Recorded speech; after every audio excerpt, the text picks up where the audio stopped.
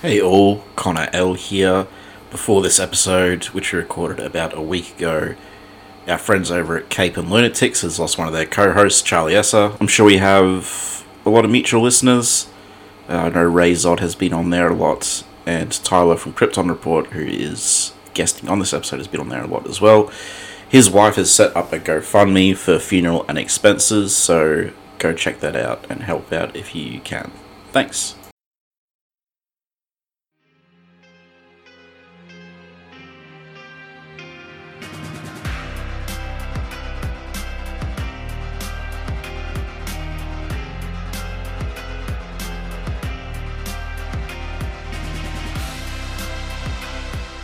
Hello and welcome to Last Sons of Krypton, a Superman podcast. I'm Connor from the House of L, and I'm welcoming back special guest Tyler from the Krypton Report. Hello, Tyler.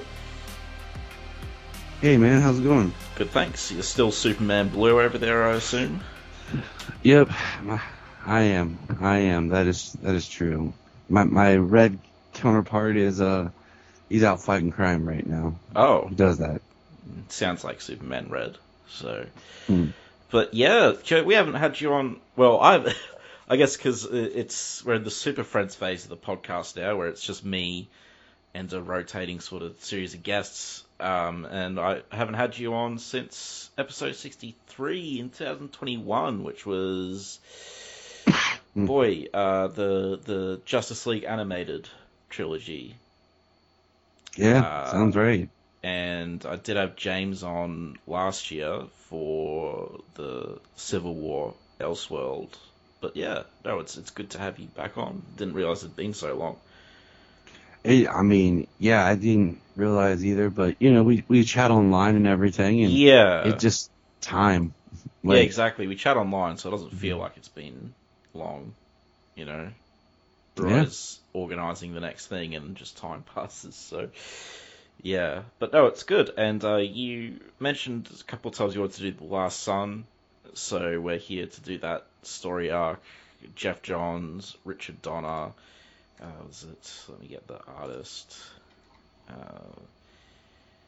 Adam Kubert. Mm-hmm. And I think Dave Stewart is the colorist, I want to say. So, yeah, I haven't read this story since, I want to say, boy, was I like 18? So 12 years ago, maybe. Okay. So this was definitely like I remember I picked up this story because at the times I was super into the Christopher Reeve movie or films, and I saw this was like co-written by Richard Donner, which is why I picked it up and read it. So obviously the times have changed quite a lot now. Now I'm well aware of like who Jeff Johns is and how big a name he is.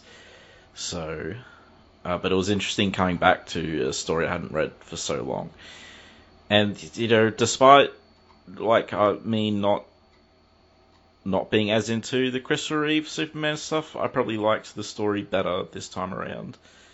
So, yeah. But before that, is there anything else Superman related you wanted to discuss? Anything that's come up or? Well, Any as other of this topics? recording, as we are recording right now, it is, I know our time differences, so it is Superman Day. It is June 12th, which is Superman Day. So, happy Superman Day.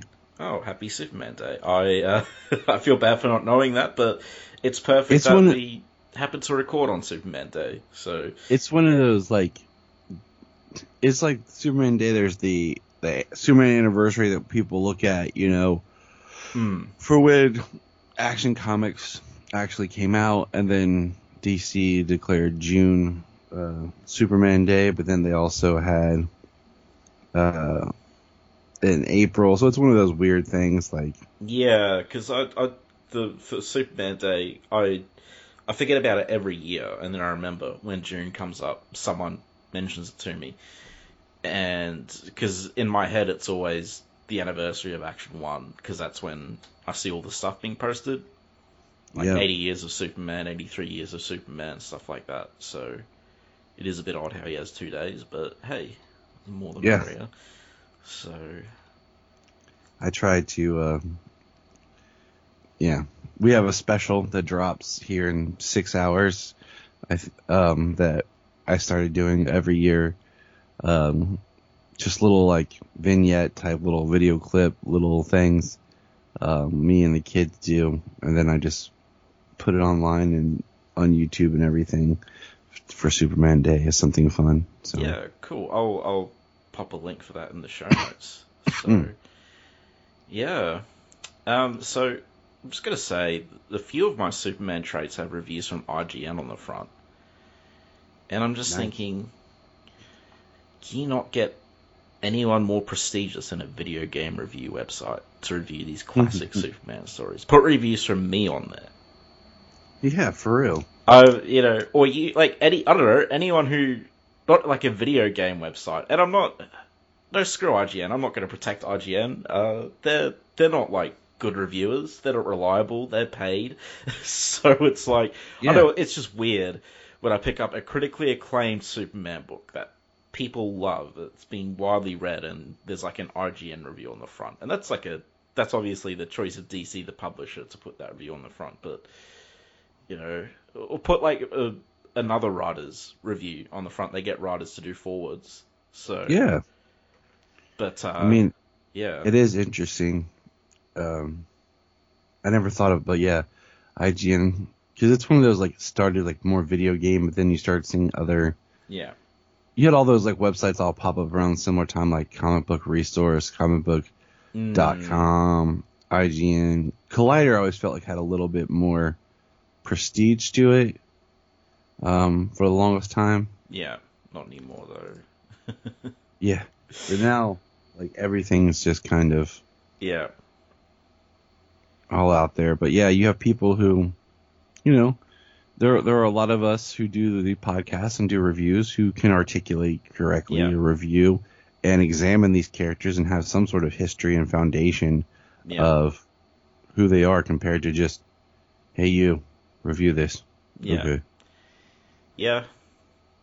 Yeah. No, exactly. A lot of reviewers don't have any real credentials to go with them. So, but anyway. That's a minor quibble. I don't know if they're still slapping IGN reviews on the front. I noticed it for a couple of my trades, and I was like, Red Sun especially was like odd, because that's a very popular story. So, but yeah, so we'll dive into Last Sun, because I'm not sure how much time you have. I don't want to go over too much Superman stuff, because there's like a few Superman things happening right now, but we can see how we go. But we'll fly over to the Phantom Zone. Let's go. Up and away.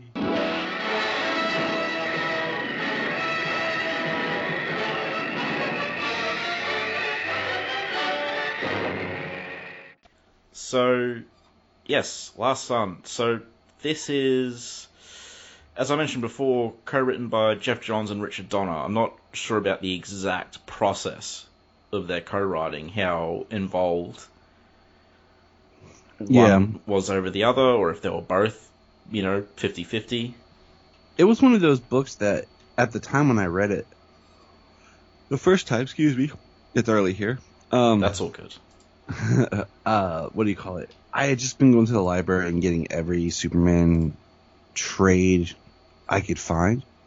Yeah. Without really like the context of time or who or what.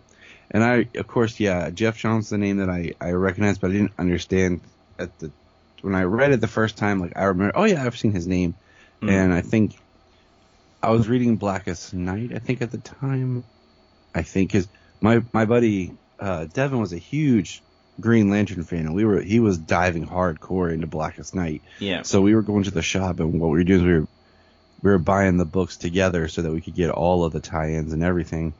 And of course, Richard Donner. And I knew, like, years later, just learning more about Johns and everything, how he had worked for Donner when he, and everything. So he had a relationship with him Right. before this. Like he had worked on his staff and was like an assistant and everything on some of Donner's films. And so I understood like that. I think John's even helped a little bit with the Richard Donner cut of Superman. Right. 2. So I understood that. So it was kind of like, okay, neat. A couple years ago, I was at a convention and I got, back when, they would put out figures for some of these. Like it wasn't like it is now. Like you would just see random figures for different arcs in comics. Yeah. I have the Zod figure from this book. Oh. That's cool. So, yeah, I was like, I always think it's neat because, yeah, and we'll get into it more as we get into the book. So, yeah.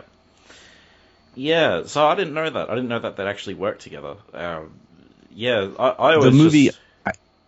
There's a great story that John's had, and this is one of those times where I miss Kevin Smith's old Fat Man on Batman podcast, where it was just him talking to like one person about just like Batman and stuff. Yeah. Because he interviewed Jeff Johns in one of the earlier episodes, and Johns told the story that just showed how good of a person Donner was when they were, it was early when Johns' when Johns' sister died. And he was working, and Donner just paid for his flight and everything, gave him all the time off he needed. I think it was, they were working on the film Conspiracy Theory from the late 90s with Mel Gibson and Julia Roberts, I think, because I know Johns worked on that movie as part of Donner's staff. But I think that's around when his sister died. Yeah. So that's cool. Yeah, I guess I always just assumed that Jeff Johns was like a huge fan of Superman the movie and sort of just got a hold of Richard Donner, but it makes more sense if, they'd known each other. So, yeah. I just feel like if Gary Frank had drawn this, it would have been 2 on the nose. I feel like. Oh, God. Yeah, I think, because it starts off very on the nose, and it sort of deviates a bit, which is nice, because well, first off, the cover for the first, I like the covers they do is these sort of sketchy, like grey kind of covers that they do, and the first one is just like Superman with like a serious look on his face, and then we'll get into the others. But yeah, I'm not sure who did the. Oh, Adam Kubert did the cover art as well. Interesting. It's different to the interior art, but I really like his artwork in this, and I'm really glad they went with him. I will say in the trade, like this has a lot of double page spreads, which look gorgeous online, but in the trade, they don't look as good because the trade, it doesn't cut off as much as say Multiversity, which is a crime, but it does cut off a bit, and I'm more focused on trying to see what's going on as opposed to enjoying the gorgeous artwork of Mr. Kubert. So that is a downside with the trade I have, which is The Last Son of Krypton trade, and it collects this story and Brainiac in it. There is a new trade. I'm not sure if it's done any better, but yeah, I don't know if you had that experience with yours or. Yeah, I have the same trade that you do. Right. And it was one that like. It was one of those stories that since Richard Donner had passed, like this would be a good time to kind of to do this, because neither of us had done it at the time. Yeah. So we've been talking about it for a while. Yeah. Yeah. Have you done it before on your show yet, or is this the first time? Okay. Well, I talk about it briefly. But not really go into a deep dive, and that's coming up here soon. Just mentioning it and talking about it just as a good book for, people who who like to read Superman and have that pull towards the old film series. Yeah, no, this is a great jumping on point for that. I mean, that's sort of where I jumped on. And I mean, he didn't die that long ago. It was 2021. Mm-hmm. And he was quite old, 91. So, yeah. But the way it starts off, is a lot of this textless opening as well. This first page. I'm gonna try not to deep dive too much into it because we are covering 5 issues, but it does start off very Superman the movie. You know, Jor-El. We got the Richard Donner Fortress of Solitude design, and we got Jor-El talking to Superman. Their conversation is basically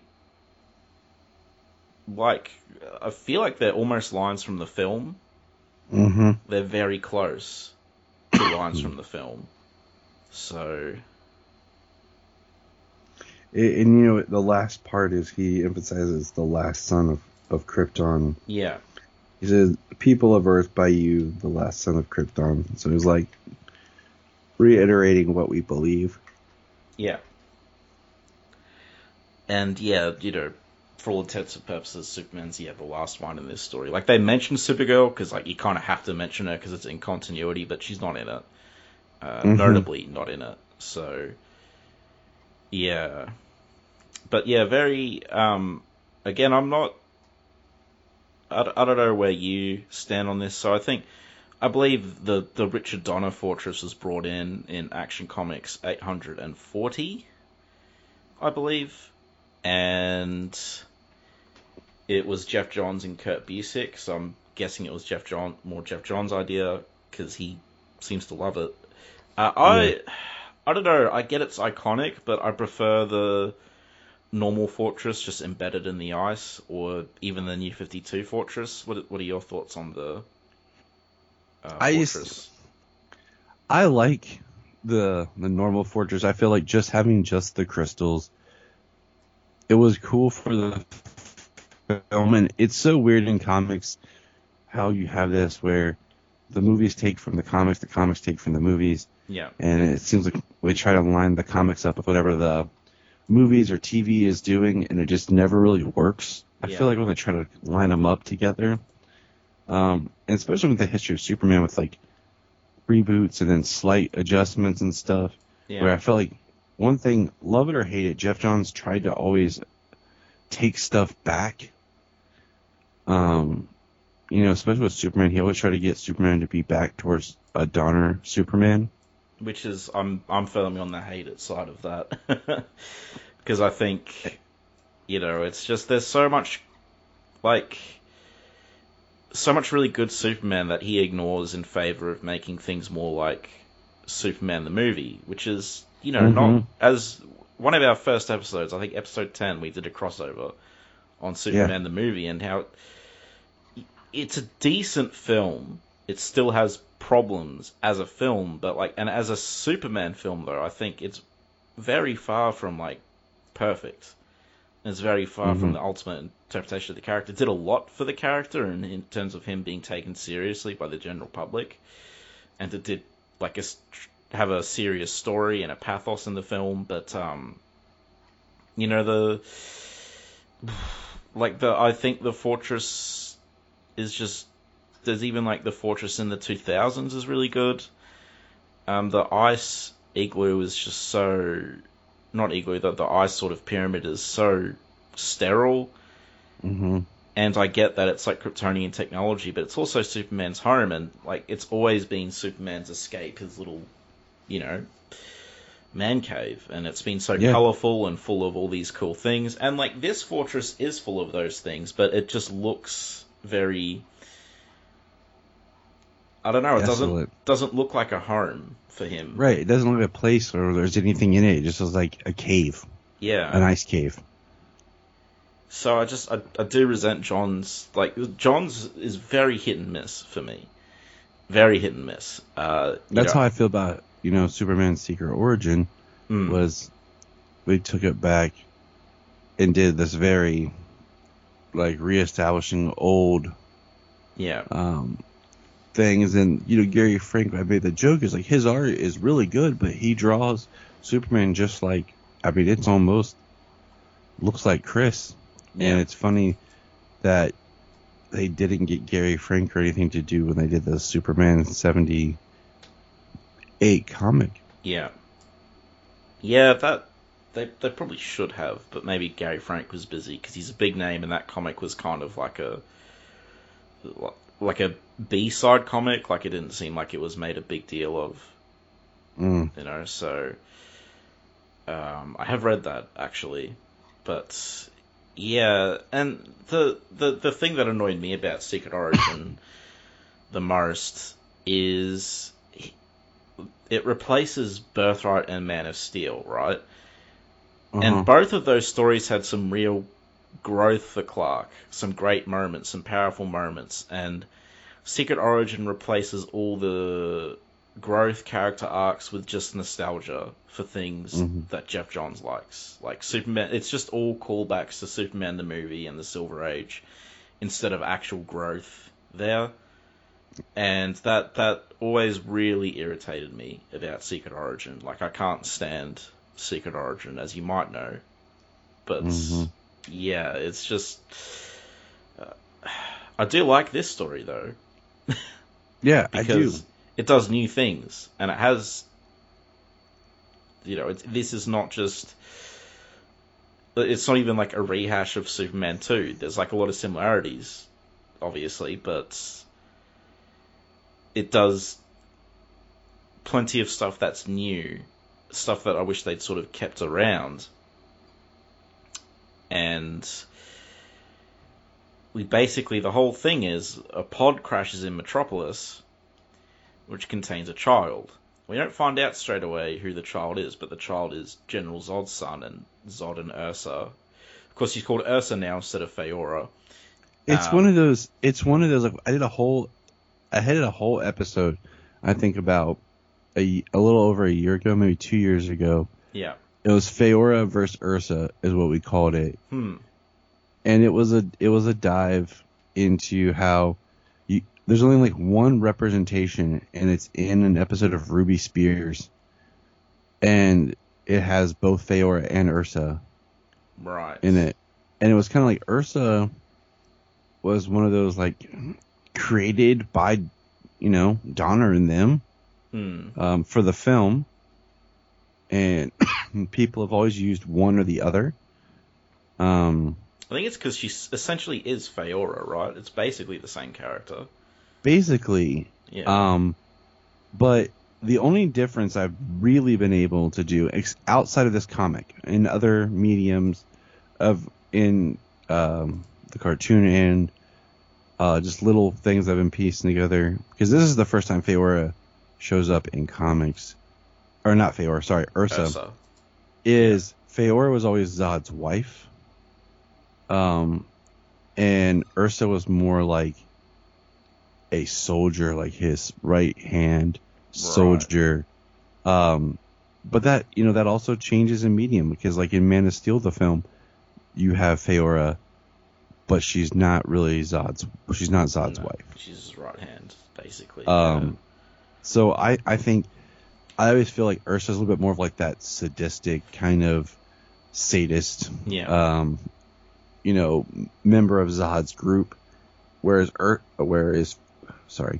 that is Ursa, where Faora is a little bit more of his companion, his wife, but also one of his elite. I think it'd be a really cool story to have both of them, you know. So that's kind of just been the little bit of, and like I said, it's been like about 2 years since I did that episode. Yeah. And but it's like they always pick one or the other. But since this is, you know, Richard Donner, they're using his 3 Kryptonian villains. Yeah. And I think that we'll get into them more later, but I think they're done much better than they are in Superman 2. Like, any similarities that this has with Superman 2, this improves on tenfold, I think. You know, I think the Kryptonians are better, the story's better, all the characterizations around the board are better than Superman 2. And, you know, obviously you don't have, like, the limitations because we're doing artwork. So, but, you know, so Superman finds this kid, and there's this sort of little bit of a conflict. Like, the government obviously wants him because, hey, you know, this is a Kryptonian of our own that we could have. And Superman sort of just wants to keep an eye on him, and there's this bit of a thing when the government moves him without telling Superman, so Superman basically takes the kid. Hijacks it. Yeah. And, like, he has a really good rapport with the kid. He's, like, staying with the kid and Chris, as he comes to be called. He's staying with Chris, and he's staying with Chris's bedside and stuff, and he's like, I'll be here in the morning, I promise, because he's scared, and then they take him without telling him, which is what triggers the whole thing. But they really like each other, otherwise Superman wouldn't just take him. So, but yeah, it's all really nice artwork, and I'll just get my notes. There's Superman's very assertive here. Yeah, you shouldn't smoke around kids. He crushes the guy's cigar. You know, this Superman is not taking any nonsense from anyone, which I like. Yeah. So, and I love how he's drawn as well. I like his proportions. I agree. It's not overly done. Yeah.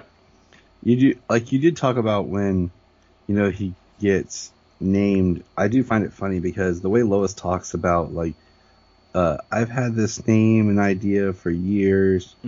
It's silly. I picked it when I was a little girl, and she's like, what about Christopher? And they're like, yay, Chris Kent. You know, like, yeah. It's just one of those build-ups. Like, she has this, like, really great name. Like, I have this name I've kind of had forever. And like, ooh, what's it going to be? And it's like, Christopher. And you're like, all right. One of those extremely popular generic names. I mean, no offense to anyone named Christopher. I get it. Like, my first name is Jonathan, which I don't go by. But, you know, it's just like, it's not like some, wow, that's a really cool name. It's like, that's common. But I understand, like, it's in honor of, you know, Chris Reeve. Like, I get it.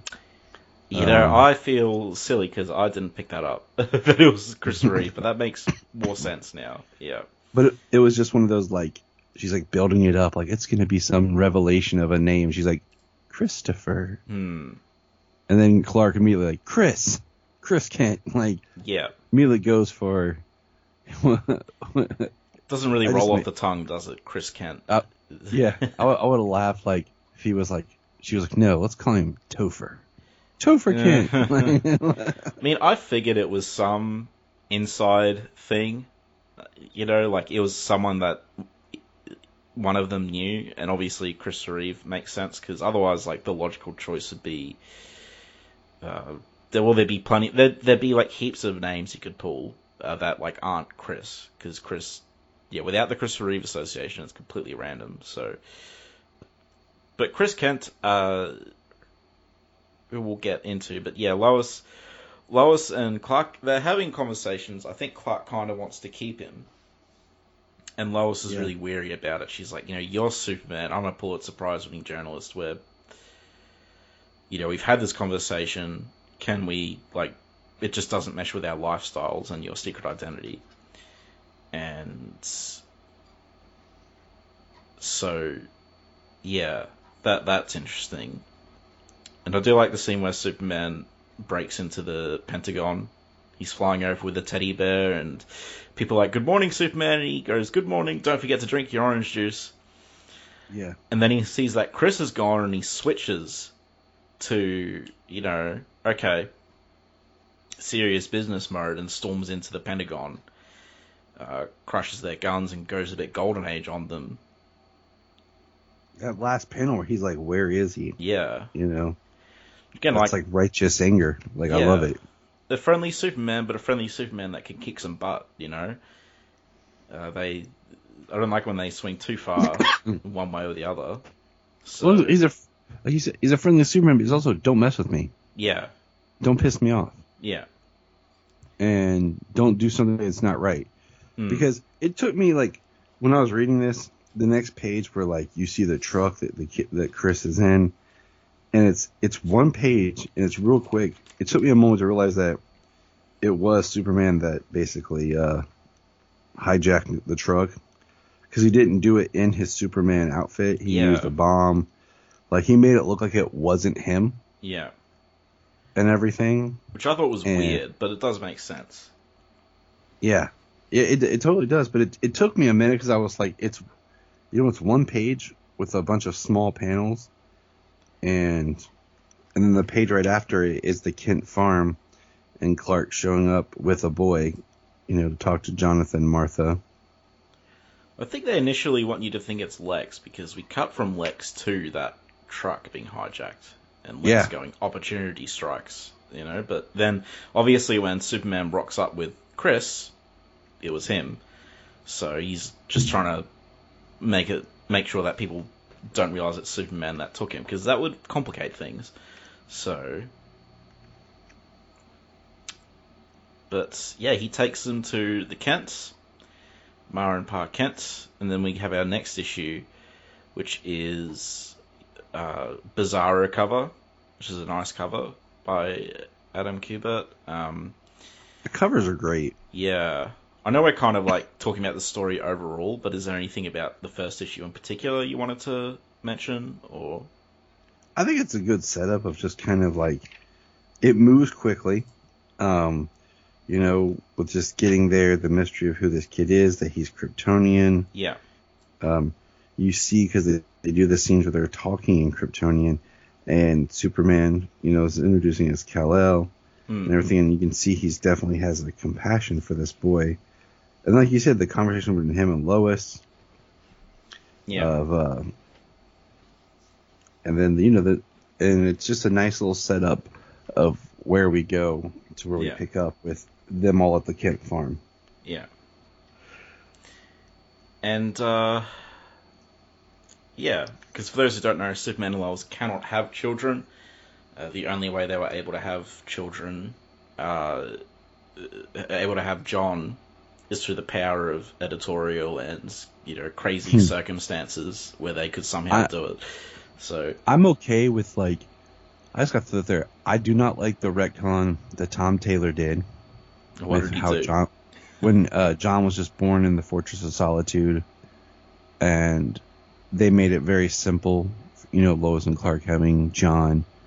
Much like on Superman and Lois, how they kind of made it seem like it was easy for them to have kids, compared to, before they did all the hijinks about making another Earth. Yeah. They got pregnant because they were on Argo City. In the comics, they have John because, it's the post-crisis Superman, pre-New 52, and they were basically bottled on another world during Convergence, and Clark had no powers there, and so they were able to conceive a child. I'm okay with that, it's comics. I've also said if Clark wore blue kryptonite, and Lois had blue kryptonite on or something, so that the child she could carry is a little bit easier to do than being off-world or whatever. Because I think that's a much better approach than just, they have kids. No big deal. So Tom Taylor just made it so that they went on a different Earth. They somehow were just able to sort of have sex and give birth. Yeah. It was just because the whole, the birth, I have the first issue where John's birth, and I got it signed by Dan Jurgens. Right. And it's, during Convergence where you have the battle of all these different eras. And it's actually Thomas Wayne Batman from Flashpoint who helps deliver John. Being previously had been a doctor and everything. So I think there's a little bit more of a deeper story there than just John being born in the Fortress of Solitude, where you have Wonder Woman, Batman outside, and then different Justice Leaguers nearby protecting everything to make sure that John is born, which is great, but at the same time it just makes it too easy. Yeah, I didn't think I could dislike Tom Taylor even more than I already do, but I do. Anyway, so that I don't like that. For me the other way was a little bit too convoluted as well, but it's probably better, but I feel like there's an in-between somewhere, and the way I like it is All-Star. You can't do it without this crazy, it's this huge thing to crack. This thing that will change the world to crack is cracking Superman's DNA so you can have a child. like so that he can have a child, basically. I almost feel like in that vein, it's like they have a child, but it's like unnatural. It's almost like in vitro. Like they have to raise it, like they have to do it like in a test tube type special chamber. And would be interesting. Yeah. Doing it like that, or like I said, or if you just want to do it more natural, I just the whole blue kryptonite thing works for me. Of like he has no powers; they're neutralized. And then she wears blue kryptonite so that if the child does possess powers, it doesn't hurt her. But then, yeah. But we can keep going. Well, I'll delve with a little bit because I don't think Superman should be able to have kids because I always thought it was a big part of his character. There's this inherent sadness there that he can't have kids. It's like, Batman can have his parents back. Superman is the last of his race. Mm-hmm. So, again, unless they do it like All-Star, then I just don't really like it. I mean, I give Superman and Lois a pass because, hey, that's like the premise of the show is like they have 2 kids. And the fact I like those 2 kids, I think having your 2 kids not be perfect is a cool thing to explore. But, yeah, it's just at what point does Superman stop being Kryptonian? He may as well just be a guy with superpowers. Yeah, it's a thin line to walk about. I mean, he making him alien enough. Yeah, making him alien enough, or too alien to where. Yeah. So I think it's striking a balance. I think they've gone way too far in the he's just a dude with powers thing because that's what it is now, really. Like, and I'm not into it. Like, it doesn't ruin the character for me, but I'm not into that direction at all. I mentioned on another podcast, I think, like, where Superman is right now is probably, like, the furthest away from Superman that I would want to be, I think, that he's ever been. So... I gotcha. Yeah. Not in terms of, like, personality, but just in terms of, like, his kind of status quo, I guess. Like, he's married, he has kids, he has this great life, I can see that in just... From just if we think about in the past roughly 10 to 12 years, how many times we've seen things change and reset, I just kind of roll with it because eventually they're going to change it again because they don't really let anything stay long anymore. Yeah. If we're lucky if we get a certain era for like 2 to 3 years. It just, it feels like we had a bit of a... Because I think, as Grant Morrison said at the Superman 2000 pitch, Superman was living cruisy in post-crisis. There was no real tragedy in his life. A tragedy makes all great heroes. Like, they all have tragedy in their stories. And, Krypton blows up. That's pretty bad. But even then, in post-crisis, it was portrayed as not that bad a thing. But then we got New 52, a fresh take on the character, and then we sort of just reverted back again to the marriage and stuff. And so it feels like we've been on that same track for a long time. We had 5 years where he wasn't married and had this life, and now we're back to it. And, it's just sometimes I just want Superman to, have a few story arcs on his own without being surrounded by his family constantly. Like, I just want to see Superman go off into space, and we did get that with Warworld, which was great, but I don't know, it's just a bit fatiguing to me. Superman and Lois is like this married couple, feels like every story has to be them together doing something. I mentioned, Lois is probably a bit sicker, but I've gotten pretty fatigued of Superman's supporting cast. I'm into Superman because of Superman, not because of Jimmy Olsen and Lois Lane and all that. Like, they're nice additions. I've just had too much. Yeah. I got you. So, but back to this story. We have, he shows Chris to Jor-El. Jor-El doesn't know who he is, and then they fly together, which is nice. Again, it's really great artwork. I like how Clark looks a bit different, like with his sweater and the cans. I should say his Clark Kent's really good as well. It looks like there's a bit of an all-star thing where he's like this sort of big lumbering guy who slouches when he's Clark Kent. Yeah, I do want to say like the one like in the scene where he's talking to his parents, and Jonathan asks him if like, did you hurt anyone? And Martha says a line, and it's one of those lines I just despise. Period. Anytime I hear it, where she says those young men were only following orders. I hate that because to me that's just a line that's used to get away with things in anything. Period. Of just the ability that people don't have to think for themselves. Yeah, it's a tricky thing. Because like on the one hand she's right. Like they probably didn't know some of them probably didn't know what was going on. They were just doing their job, right? Mm-hmm. I just got to escort this truck. They might not have known what was in there. But on the other hand, it's like only following orders as an excuse only goes so far. And as we know, there's been some pretty heinous things done in the name of just following orders. So it's a very wobbly line that Martha's saying, So, and it's Superman. He didn't hurt anyone. I mean, I know they're his parents, but I think you can trust him not to break anyone's arm or anything. Yeah.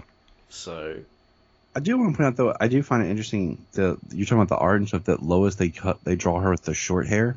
I was thinking about that. I didn't really know what to say. But yeah, I just find it interesting. That's it. It's a different look. Yeah. She's a little bit more rebel girl, Lois. Yeah. But I do find how we keep seeing these cutaways to Lex where he's kind of like watching from a distance, but he's not really involved in anything. Yeah. And Chris thinks Lois doesn't like her because, she basically says, we can't be this boy's mother and father. And then Chris hovers over and goes, why? Because he understands English now. Yeah, I love just seeing his evolution of intelligence. Yeah. Of how he's just picking up stuff. Because, like, in one panel we see him watching TV, and the next panel he's floating there. And like you said, he's like, why? He's trying to understand. And then we have the big media circus press conference here. Yeah. Yeah, and Lex is watching the TV, and he's talking to, what does he mention? Rudy here. So, yeah, don't squirm, Rudy. So we know with the purple lighting, Parasite's going to come into play, and Lex has Bizarro there. And this is like the Bizarro issue. And we cut to like the press conference. Superman wants to announce like he has the kid. And like, oh yeah, because like they've decided to give him back to the government because Lois didn't want to raise him, and Chris is, still upset about that. But Superman's like, I'm going to make it public. I'm going to tell them this kid's in your care, so their eye's going to be on you to treat him properly and not do anything shady. So that gets ruined by Bizarro attacking. Now, look, I don't like how they write Bizarro because it's confusing. I don't like Bizarro as a character in print, period, because... Wow. No, go on. He's not a bad character. I say that because I don't like when he takes a lot, because it gets really hard to read Bizarro. Like, I don't mind Bizarro in comics when it's like he gets a couple of lines here and there, but there are some stories where they just go on with Bizarro, and then when you get like Bizarro World or like the Bizarro family, and they're all speaking like that, I'm like, I don't want to read this. Yeah, like it's confusing. And I also feel like it's weird when you get Bizarro like here, where he's just kind of like an enforcer thug. Yeah, and I feel like it was very weirdly out of place. They send Bizarro here like Lex does. But it's also one of those things with certain characters like Bizarro, trying to remember where we are in continuity, because you can read this out of continuity just as a great Superman story. Yeah. Or you could read this as it was, printed in the continuity, and then you have to kind of think, where's Bizarro at the time? But I just get tired of reading Bizarro speak. Yeah, for me, Bizarro has to be either he talks normally, but like his powers are in reverse and he's not right in the head, or he talks completely opposite. And what really annoys me about the way these guys write him is he does both. So you don't really know when he's being opposite and when he's not being opposite, and it's just very inconsistent. And I'm on the other side. I love Bizarro, and for me, this is like not like I usually enjoy Bizarro, but this is not good Bizarro writing. It's odd and inconsistent, and I guess we'll mention it here. The follow-up arc to this is Escape from Bizarro World, as in that's like the next one, which, you know, given your aversion to Bizarro, we won't cover that, even though it's like chronologically next. And I'll say now, I hate that story. Hate, like, yeah, I'm using the hate word, not just dislike. I hate it because of the way. I just don't like the writing in it. I don't like how Superman's characterization is in it. But I will say I like the artwork in that because it is the guy who does the Goon. Can't remember his name, unfortunately. I'll get his name up now. But yeah, I really thought it sucked. And it's weird to me, like, that's just the inconsistency of Geoff Johns, because I really like this story, and then I hate the story that's directly after it. So it's... And that one is also co-written by Richard Donner. Eric Powell does the artwork. He's the Escape from Bizarro World guy. I did like the trade, though, because the trade had a bunch of Silver Age Bizarro stories at the back, which I quite liked, but... Yeah, so I guess... I feel like that would just help inform you of, like, the character, the type of character, the world the character can be a part of, compared to just being like, here's this one Bizarro story. Yeah. But... So I guess maybe, like, part of why Bizarro is in this is, like, they're sort of revving their Bizarro engines, so to speak, because that's the next thing they plan to do, or maybe they enjoyed doing Bizarro so much here they wanted to do a whole story arc around him. Maybe. I remember there was, like, a couple of good moments in that book to do with Bizarro, but I don't... If listeners, you want to go read it, go ahead, but I don't plan on covering it on the podcast, even though I own it. So, I kind of like Bizarro here when he's not talking, because he's got that sort of Bizarro thing where he's not gentle like Superman.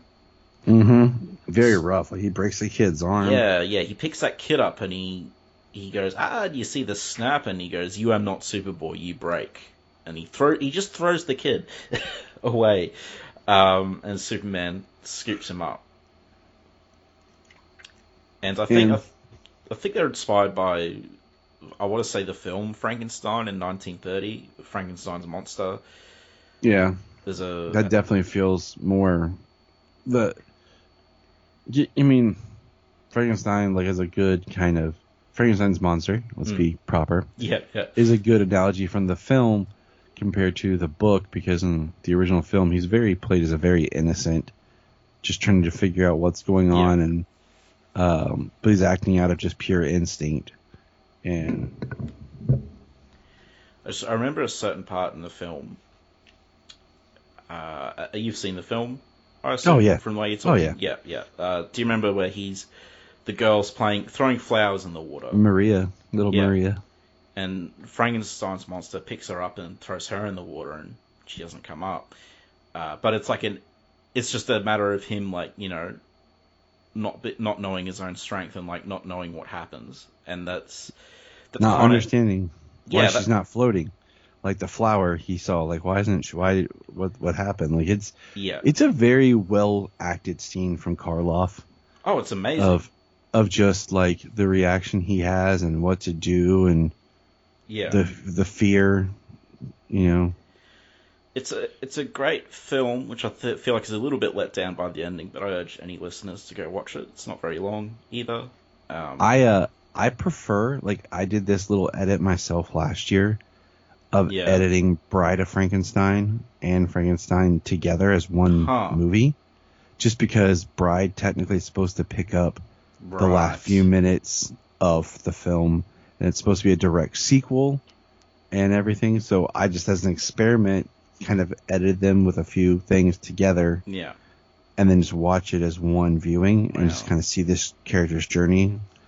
Just something fun to do, because I really like the old films. They're fun. Yeah. I've yet to see Bride of Frankenstein, but I hear from a lot of people that it's actually better. In a lot of ways, it elevates aspects of the character, and if you can do it as a double feature, I highly recommend it. There's a couple little odd moments in Bride of Frankenstein that I just feel are just weird that they're there, and when you watch the film, you'll totally understand what I'm talking about. You'll be like, oh, okay, yeah, that's weird. But I definitely like the Frankenstein's monster approach to Bizarro. Yes. In any way that you do it, just kind of the innocent lost. Do you prefer Bizarro World or like a clone, like a failed clone? I mean, I could have both. I agree. I agree there. Because, I mean, look, the world's just fun. It's a big cube. But, like, the idea of him being a failed clone, like a literal sort of Lex Luthor trying to create life, another Superman, is a nice thing as well. But, like, I believe it might have been this continuity or another one, but, like, he does, like, Bizarro starts off as the failed clone and ends up creating Bizarro World. Or was that the Silver Age? It could have been the Silver Age as well. I don't remember, but I do remember that. I like how they did Bizarro World and Superman and Lois, but Bizarro himself was... Are you up to date on that, by the way? Yeah, oh, totally. He's back.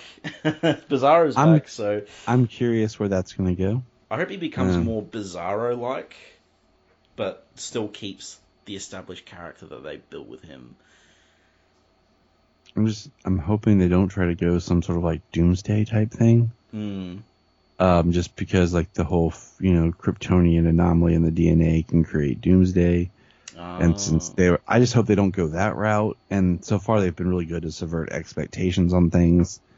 Until this season, though, they haven't been good with their villains. I don't think they have anyway. I didn't mind the crazy cult lady. She was okay, but like... She was okay. A version of like a parasite. Yeah, I can see that. I can see that understanding. Like, the whole like Tal-Ro thing was cool. I like the idea of like this half-brother and like exploring like more of Lara than just Jor-El. I think that was just hampered by the multiverse aspect of it. Yeah. And then the whole point where it's like, well, what really sets him apart than being like Azad? And I feel like they kind of work it and they tweak it here and there in the second season, bringing the character back. And then once he became more of an anti-hero. Yes. And I'm like, well, what happened to the Daily Planet? Because he was technically Morgan Edge. Yeah. And Morgan Edge on the Daily Planet. Like, wouldn't it have been awesome if like, because they're at the end where he's like he bought the trucks and everything. Oh, if he became like editor-in-chief or something. If he would have like, upon his disappearance or death, like Clark Kent and Lois Lane inherit the Daily Planet from Morgan Edge or something, like, wouldn't that have been an interesting little thing? But it was just whatever. It was a bit messy, and the whole idea that that Superman became brainwashed and turned against the planet, like, I really didn't like that angle, because we'd had so much evil Superman, have had so much of it, and then Superman and Lois does it in their first season. And then they did, like, I wasn't a fan of the whole John Henry Irons and Lois on his planet. It was odd. And I get it just because you do it with, you make the story work with the actors that you have to make the actors and characters work stronger. That's why you see all kinds of shortcuts like that with just using the people that you have for things. Yeah. But it did feel a little odd, but I really like this season. It's good. It's a good season. And I think, like, the first season was just, the foundations were too messy. Like, I don't think the main plot was very good because of multiverse, evil Superman, all these various aspects, but there was other stuff where I enjoyed, which is why I kept watching. And I think this season, everything's just, working. We've got a good villain. Bruno Mannheim, and now soon to be Lex Luthor is going to be showing up. And like the way they describe Lex as like it's like being in the room with the devil is so much better than like it's such. They really built up Lex in a good way, where it's like this guy doesn't sound comedic; he sounds scary. Yes, and I want we need that. Did you watch Titans at all this season? You know, I haven't. I didn't watch Titans past season 2, but I do plan on catching up and finishing it at some point.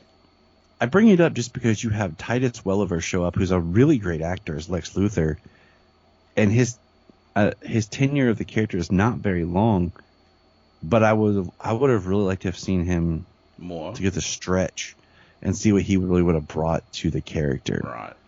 And that's why I bring it up, just because, you know, here we are getting the Superman and Lois version within the same year. Yeah. You know, so it is interesting.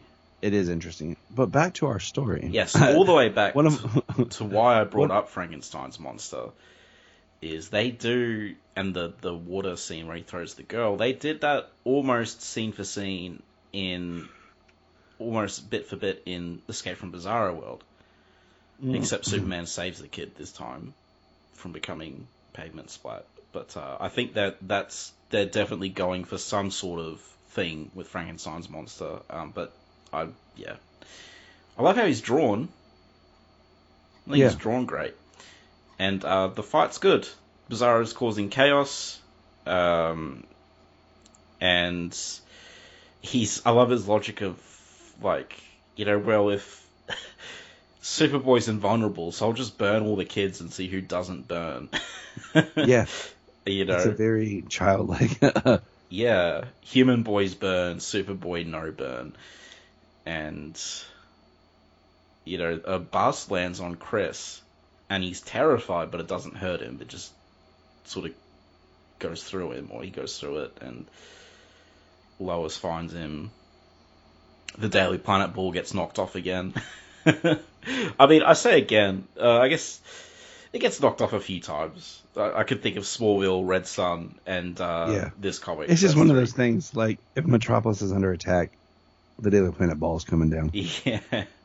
But Chris picks up the ball. He flies up and saves Lois from being hit by the ball.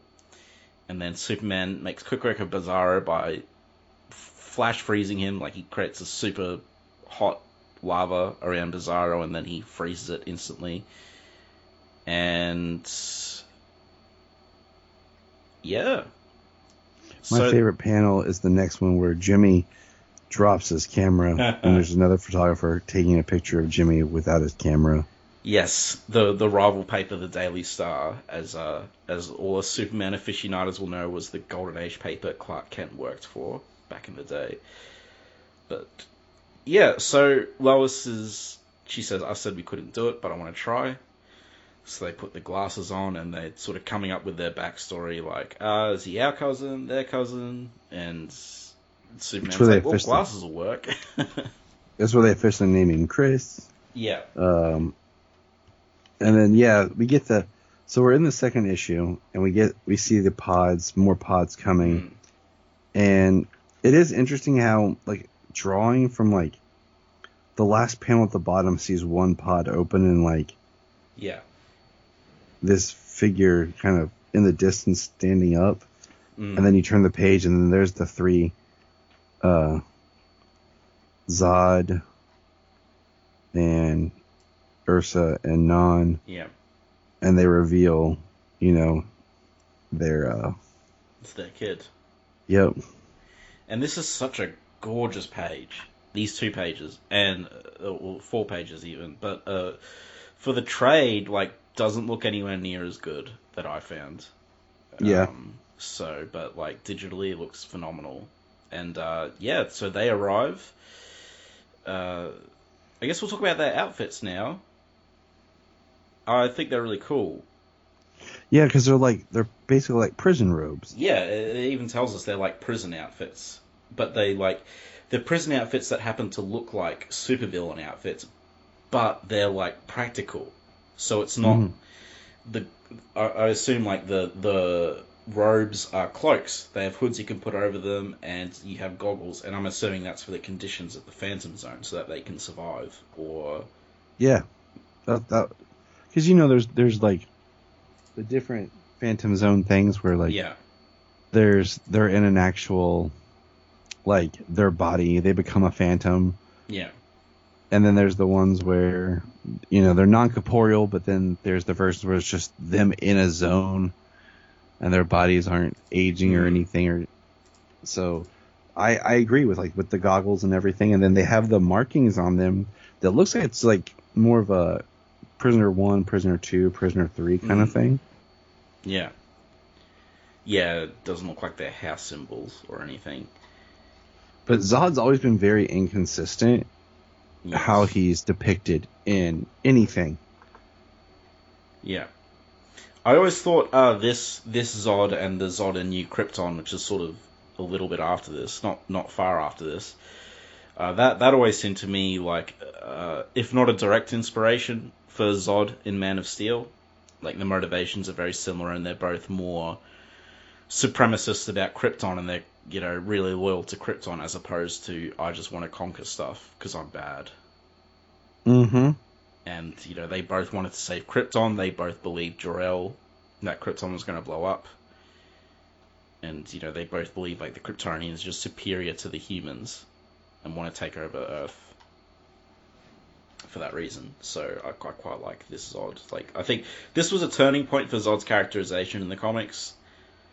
Ironically, from Richard Donner and Jeff Johns. Richard Donner, the guy who did have the campy, kneel before Zod, I'm evil just because. And, that was good. He was a fun villain. He was menacing, but it's nice to see him get some depth in his characterization. Some motives that make sense. And he's still bad, which is good. You don't want him to be too good, so... But yeah, there we have our next issue cover, which is the sort of Phantom Zone prisoners reaching out to Superman. Our first bit of colour on the cover, with the Superman being coloured, but yeah, so we get issue 3, and the Kryptonians have gone straight to the fortress, and they want to see what Jor-El has to say about them, and the history of the Phantom Zone, because Zod feels very betrayed by Jor-El.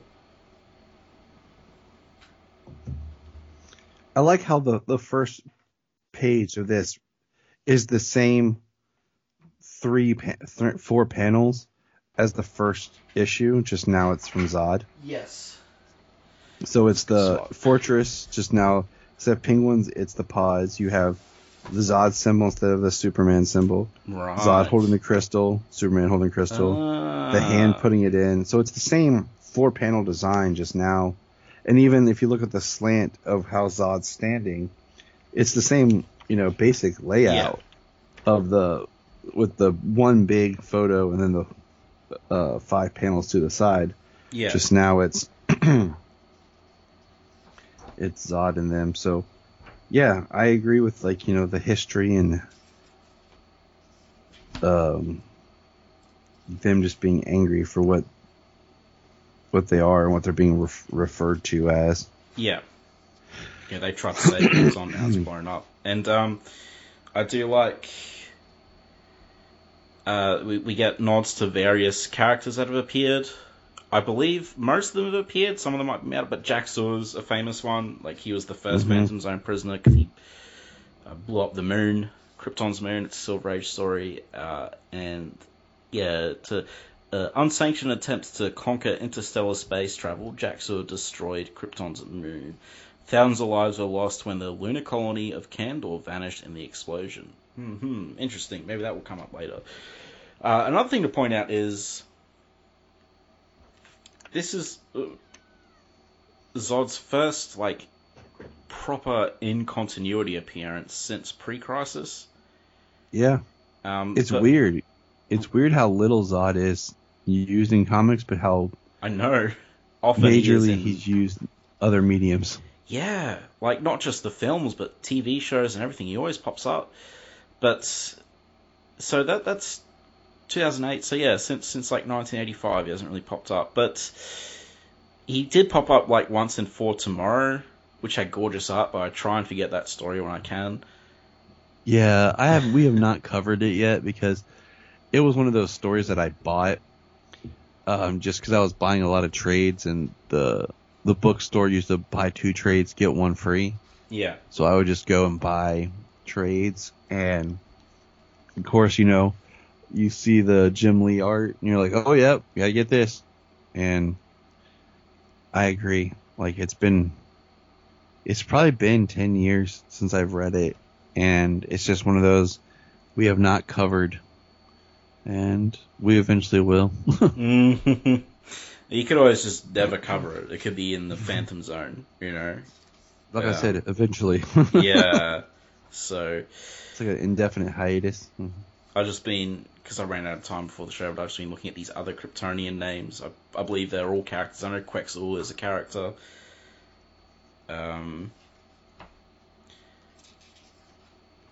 Yeah, I won't look all of them up, but I'm curious about Tor-An.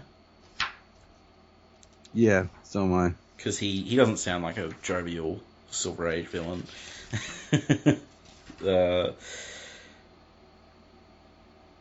Can't find him in my encyclopedia, but they do miss characters sometimes, but it's quite rare. So maybe some of them were invented, some of them were. Apologies, listeners. I ran out of time to check all of the names. Tor-An is in Man of Steel, though. He's like a background Kryptonian. And he is listed on Comic Vine. Oh, yep, 4 appearances in Action Comics. Action Comics issue 307. And then it's issue 846 onwards. So, yeah, they're just making some deep pulls, I think, from the Silver Age. It's my encyclopedia, that's what I got it for. Why does it have Quetzal but not Tor-An? It's rare when a book is more useful than the internet, but this book is like that for a lot of things. But yeah, it does miss a couple of those characters. So anyway, it's a bit of a similar condemnation scene where they're sort of stuck in the ring, and Jor-El's condemning them to the Phantom Zone, but it's different because in exchange for their lives, they're like, we won't execute them if you sentence them to the Phantom Zone, and if you don't tell anyone that Krypton's going to blow up to spread panic. And Jor-El agrees because he thought even criminal life was sacred, so... Which really annoys Zod. I mean, I don't know about that from Jor-El. Like, he wouldn't even tell people that the planet was going to blow up. Like, really? Yeah. It doesn't track with me. Yeah, there is or there should be specific reasons for Superman's moral code when it comes to killing. Jor-El going that far is a bit odd to me. I think Jor-El always struck me as somewhat of a bit of a hard man in certain aspects. But yeah. So, but it's cool to see like Zod and stuff, take a tour around the Phantom Zone.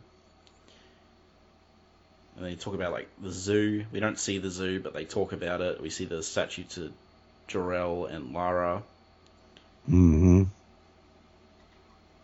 we even see Mon-El in the Phantom Zone in the background. He'll come into play soon. So, yeah. Excuse me. I do think this is where the issue changes. But once we get them introduced, like it is a big kind of oh, that's who this is. Like, okay, wow, that's Zod's son, Yeah. Now you know. They cut straight back to Chris and Lois like nothing happened, but now we know. we have the great scene of Clark and Lois trying to figure out their story as they bring Chris with them to work. Like, whose cousin is he? How old? Like, yeah. So, I do think it's great, and just the busy Daily Planet, and then we have immediately like the Daily Planet's attacked. Yeah, they don't really get time to introduce him to anyone besides Jimmy, and that they barely introduce him. And Jimmy hits the signal watch, and then, I think it's interesting is Clark quickly goes to change and is already under attack before he even gets his suit off by they Non. know who he is. And I think, like I said, this is where it changes, because then, he gets attacked fast, and he's fighting, like, Zod crashes his glasses, calls him Kal-El, and he says, "You're the criminals." Well, the story's changed from what if Superman and Lois dealt with a kid to an invasion story. Like, that part of the story is essentially over. It's all about the Kryptonian invasion now. Or the Phantom Zone invasion, to be more apt. And they keep mentioning this thing with Non, and we even see it. That Non was like a mentor to Jor-El. And that the Council did something to Non. And that's part of the reason... They basically lobotomized him. Yeah, you see the scars on his head. And it's part of the reason that Zod hates the Council so much. And I think part of the reason they might have murdered them. And they keep alluding to this thing the Council did to Non. But I'm just so curious as to why they did it and when they did it. And we don't find out. Or we don't find out in this story. I can't remember if we find out later or not. But... yeah, so... But yeah, like you just said, like, this is... I feel like if this had been done now, you get at least 2 or 3 more issues. Yeah. And because this moves so fast, because here we are, they're under attack, like, and the story's completely changed. It's now an invasion story, and it's not even like it's an attack on Metropolis, and then they send Superman to the Phantom Zone. And I love the artwork on the Phantom Zone. So, Zod pulls out the Phantom Zone projector and gets the drop on Kal, and then, the next page is like the artwork changes. And I really like the Phantom Zone artwork. Like, it almost looks like a film strip that's being, like, twisted. How Clark's in the Phantom Zone looking and seeing things. And it's in this. And, like, this is where I say, like, this would be a bigger, like, event. Excuse me. Yeah. Because it's in here in this film strip that we see Supergirl, Wonder Woman, Batman, Green Lantern, as they're taking on the Kryptonians. And they're getting beat, Yeah. It's nice that it doesn't need to be an event, like, because Superman's Rogues Gallery is quite powerful, so if you have to make an event every time he goes up against, like, an Earth-ending force, it would be, or if you, like, or if you consciously tell Superman stories without Earth-ending stakes just because you'd have to make it an event. Yeah, but I find it interesting, just because anytime I feel like they bring in the other characters, it makes it more of like, oh, should this be addressed in their books? Is it more of an event, compared to it's just what's going on in Superman's world? Because I feel like when it's kind of just going on in Superman's world, I can kind of rationalize, like, other characters are busy. Yeah. But then when you bring in, like, Batman and Wonder and all of them, then you're like, okay, now it's becoming a DC event, a DC, everybody's coming into it. So that's when I'm like, it just feels like, oh, okay, now it becomes something bigger than just a Superman story. I guess that's where it's kind of a fine line, though, because, like, just a Superman story can be such huge stakes because Superman's so powerful. So it's like... And I agree. Yeah. I agree, totally. But I think that's where a kind of habit of, Brainiac's shown up, let's do a Justice League event, yeah. Like, you bring in Supergirl, that's fine. Like, I don't think twice. Superboy, depending on your continuity, I don't think twice. But when you start bringing... yeah. But no, the Phantom Zone artwork is nice. I also love the double page spread of the Kryptonian, all the Phantom Zone ships smashing into Metropolis. That looks really great. And yeah. And then we have the reintroduction, and I say re because I don't think it's been in this continuity or anything. Or I don't even remember the last time the character showed up at this time, of Mon-El. Yes. Yeah, so we're on to issue 4 now, 4 of 5. So we're near the end, and the invasion's just started.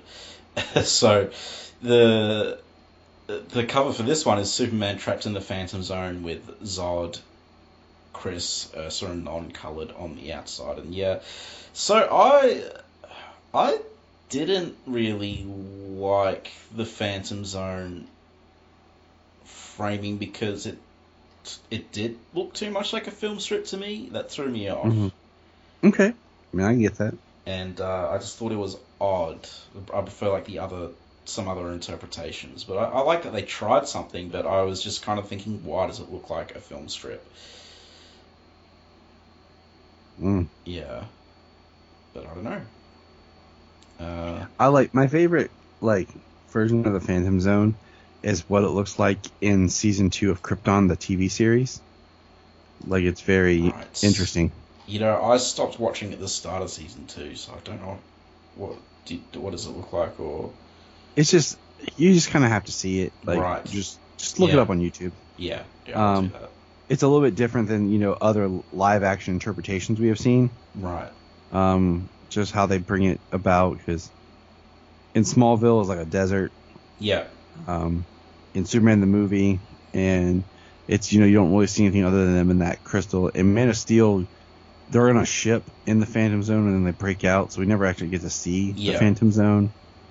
And then Supergirl the movie, it's like a weird desert, and they kind of copy that in Supergirl the TV show too, like this kind of desert, hyper weird, bad weather place. So yeah, I like the way they did it on Krypton. Right. Yeah. Yeah. Well, it's cool here. Superman sort of sees through these shards of like what's happening on Earth, and Earth is kind of falling to Kryptonians. They defeat the Justice League. They're at Smallville and stuff. And then Mon-El shows up. Who, this is the first, I guess he's brought into continuity, but they sort of just adapt the sort of Silver Age story of Mon-El lands. They think they're brothers, but it turns out he's a Daxamite, and then they find that out because he's exposed to lead, which starts killing him. So Kid Clark has to put him in the Phantom Zone to save him while he looks for a cure, which he infamously, doesn't find for a long time. So Mon-El's stuck there.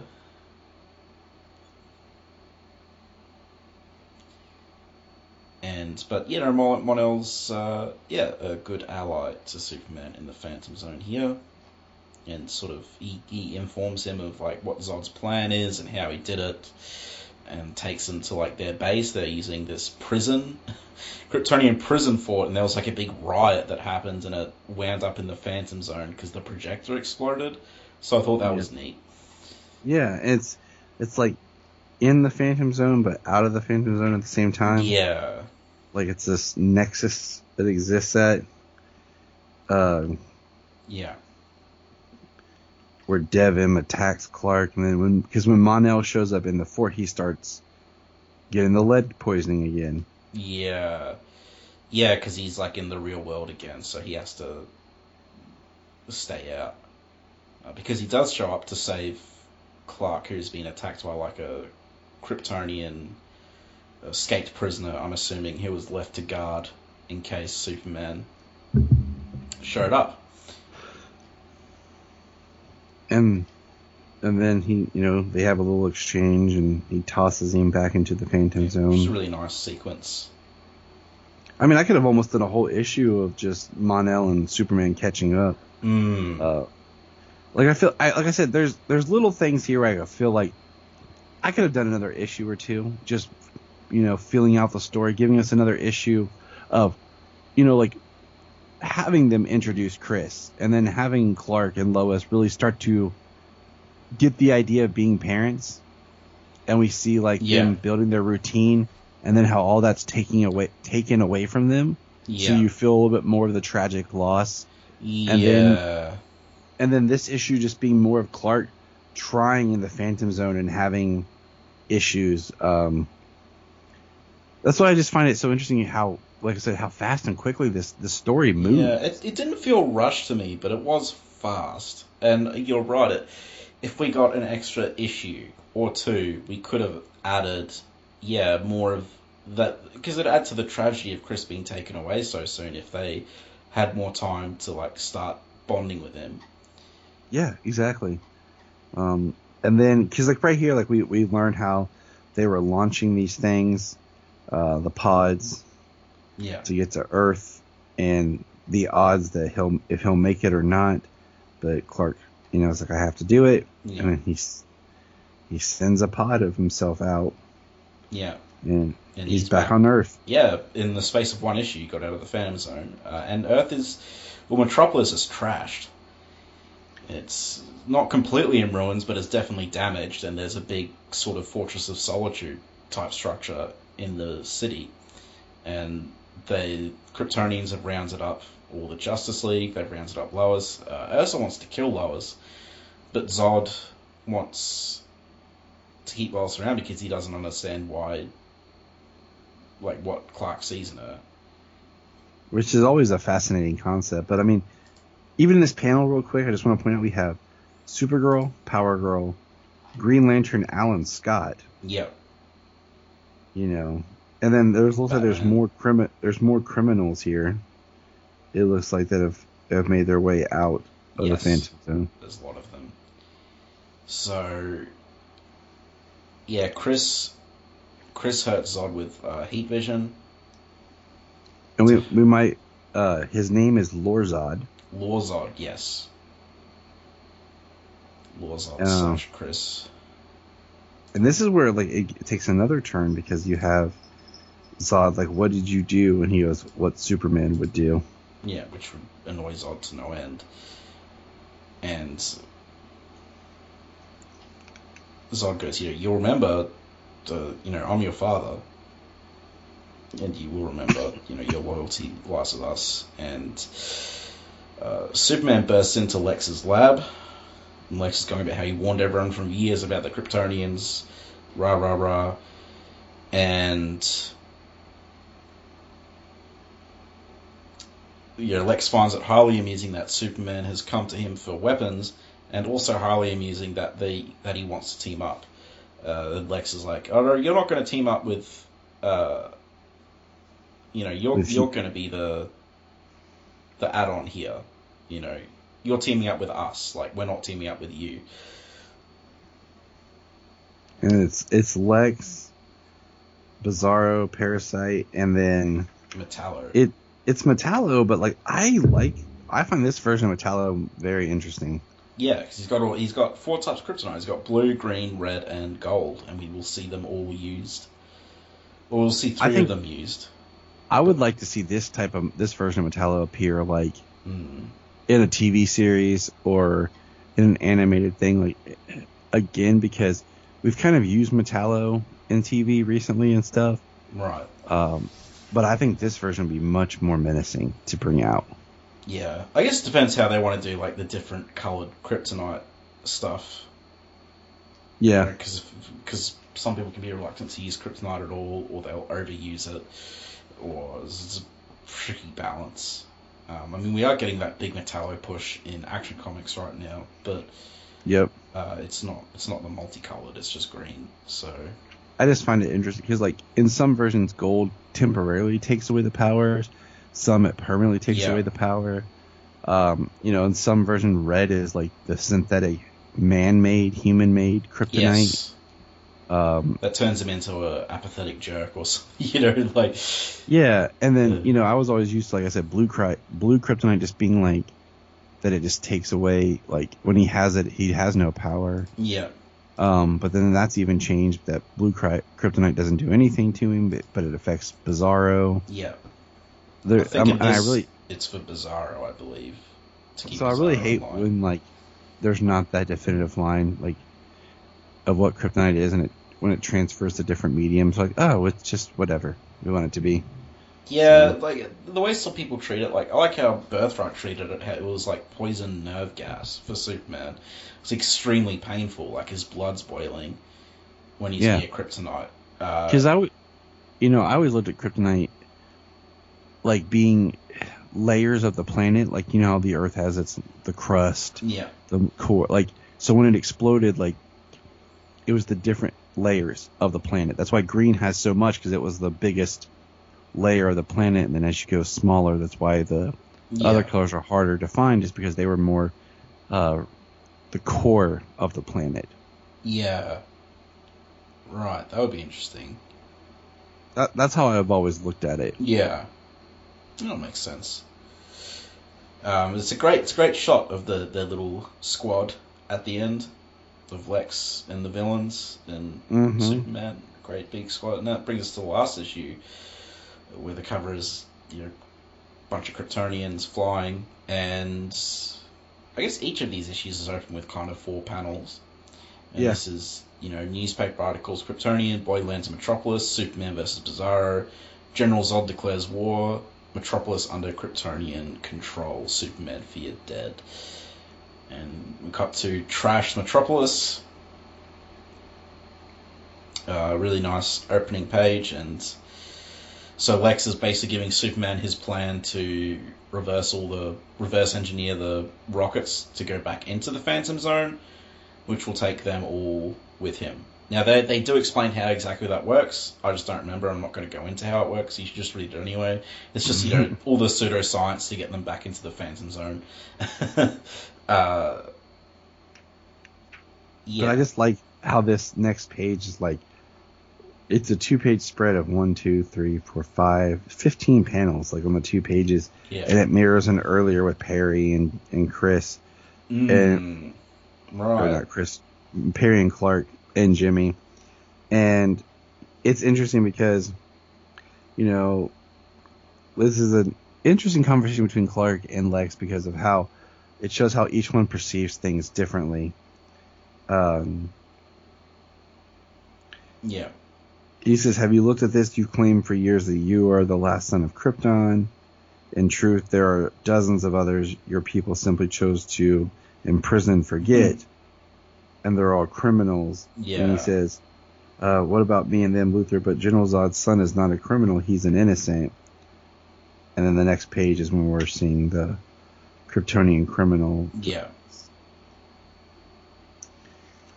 And, so they're flying around, and then the army comes, hits on the shell, which doesn't seem to faze them too much, and they all start fighting. And they Zod lifts up the general, Ursa lifts up the general, and he says, Zod tells him, "I'll spare your life so that you're able to tell those who already know what I can do, what I'm willing to do. I will settle for nothing less than total and complete obedience from all underneath me. I will destroy all those who defy me, including my own son." And he puts his son's head in a vice. He's like, "I'll kill my son. You tell them that. You will obey me, or I'll be merciless." And he even yells, "Mom." Yeah, help me, and she just looks at him. Not convinced. So, Superman to the rescue, though. And So Superman just flying up with his guns. Yeah, and he's like, the name's Superman, Zod, and you... Okay. Yeah, sorry everyone if there's any inconsistencies in this podcast. My microphone's going haywire, which means the recording is stopping and starting. But for those who caught up, Tyler, you were telling us about Zod. It's just the line of dialogue right here where Superman tells Zod, you were really going to kill your son, weren't you? And Zod says, unlike your pet, Lois Lane, I can always make another. Yeah. So Zod does not care about Lore Zod at all. There's no emotion, it's just for breeding, that's it. Yeah. Yeah. And then we see Bizarro and non-fighting. Yeah, they're both going. Parasite is feeding on all the different Kryptonians. Yeah, Parasite and Metallo made me laugh. They're very sadistic. Parasite's like, why are you taking so long? And Metallo's like, hey, this takes a while. It's like leeching their life energy. Kryptonite poisoning doesn't happen in a snap. Parasite's, you're just munching on Kryptonians. And it's such a cool design where Metallo, like, changes Kryptonite. Like, it looks gross. Yeah. Like the way it pops out of his body in different spots. I'm kind of curious about when this Metallo was formed. Like, what earlier issue, like when this was accepted, or was this his first time appearing like this? Like, I find this Metallo more interesting than other versions. And, you know, he says a little red kryptonite. Luthor says it plays hopscotch with Kryptonian DNA, sparks random changes in their genetics, turns them into freaks. And we see it like turn this one dude into like a bug, and they step on him. Yeah, it's really brutal. He steps on his head. And he says, I already know Luthor's been using the blue kryptonite to keep Bizarro in line, but I've been dying to try this one, gold kryptonite. And we see him like use it, and we see several flying Kryptonians start falling. Yeah. And he says Luthor theorized it temporarily negates their powers. And we hear splat, splat, splat. So they're doing a pretty good job. They're cleaning up. They're just killing. Yeah. So, because, these guys don't have Superman's experience, so they're just getting through them.